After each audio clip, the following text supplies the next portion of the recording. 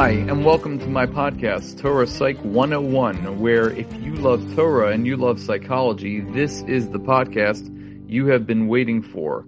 I am your host, Dr. Jonathan Lasson. Let's get right into it. We're currently experiencing a revolution that we haven't experienced in such a long time, and that is the greatest Kiruv movement ever, the greatest Baal Tshuva movement ever, that at least people in modern day times can ever remember. When you think about, in the context of this week's Parsha, Moshe asks a couple of very valid questions. The first question, which we know he always asked, was, who am I? I'm not the right person to lead Bnei Israel. Find somebody who's greater than me. And the second question he asks is a more valid question because he's looking at the Jewish people as people who have become decadent as a result of being assimilated with the Egyptians.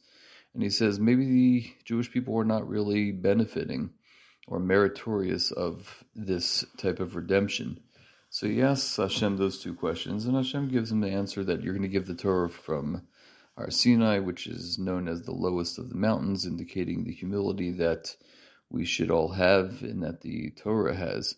And that people will cling to HaKadosh Baruch Hu for the reason of just clinging to HaKadosh Baruch Hu.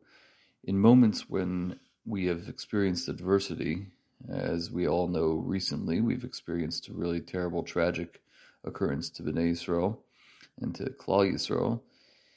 But yet, we still see that people are not only clinging to HaKadosh Baruch Hu and clinging to the Torah, but people who have been assimilated and have been cast away, either self-imposed or other-imposed, they are now coming back to the Torah. They're coming back to doing Torah mitzvahs. And it's incredible how that happens. And the reason why it happens is because HaKadosh Baruch Hu says to Moshe, don't worry about what you see as the people being decadent or being or falling into the depths of impurity by assimilating with other nations. You have to see them for what their potential is, and that's how we have to see Klal Yisrael. We have to definitely see our children as that, and Hashem sees Bnei Israel as His children, and He sees the potential that they have.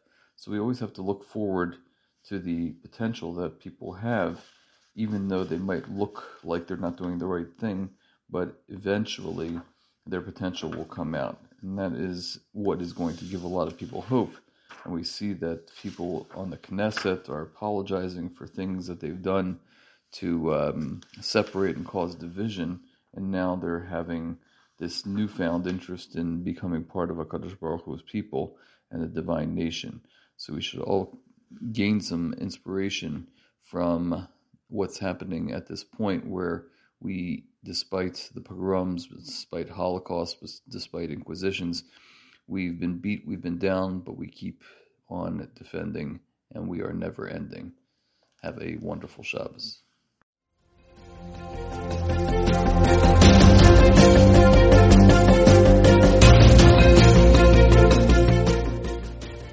Thanks for listening to my podcast. I am Dr. Jonathan Lasson, a therapist, educator, and lifelong learner. I'd love to hear your comments, thoughts, and suggestions by emailing me at jonathanlasson2018@gmail.com. That's JONATHANLASSON2018@gmail.com. I look forward to hearing from you and learning from you. I hope you enjoyed this podcast and are psyched for our next Torah Psych podcast.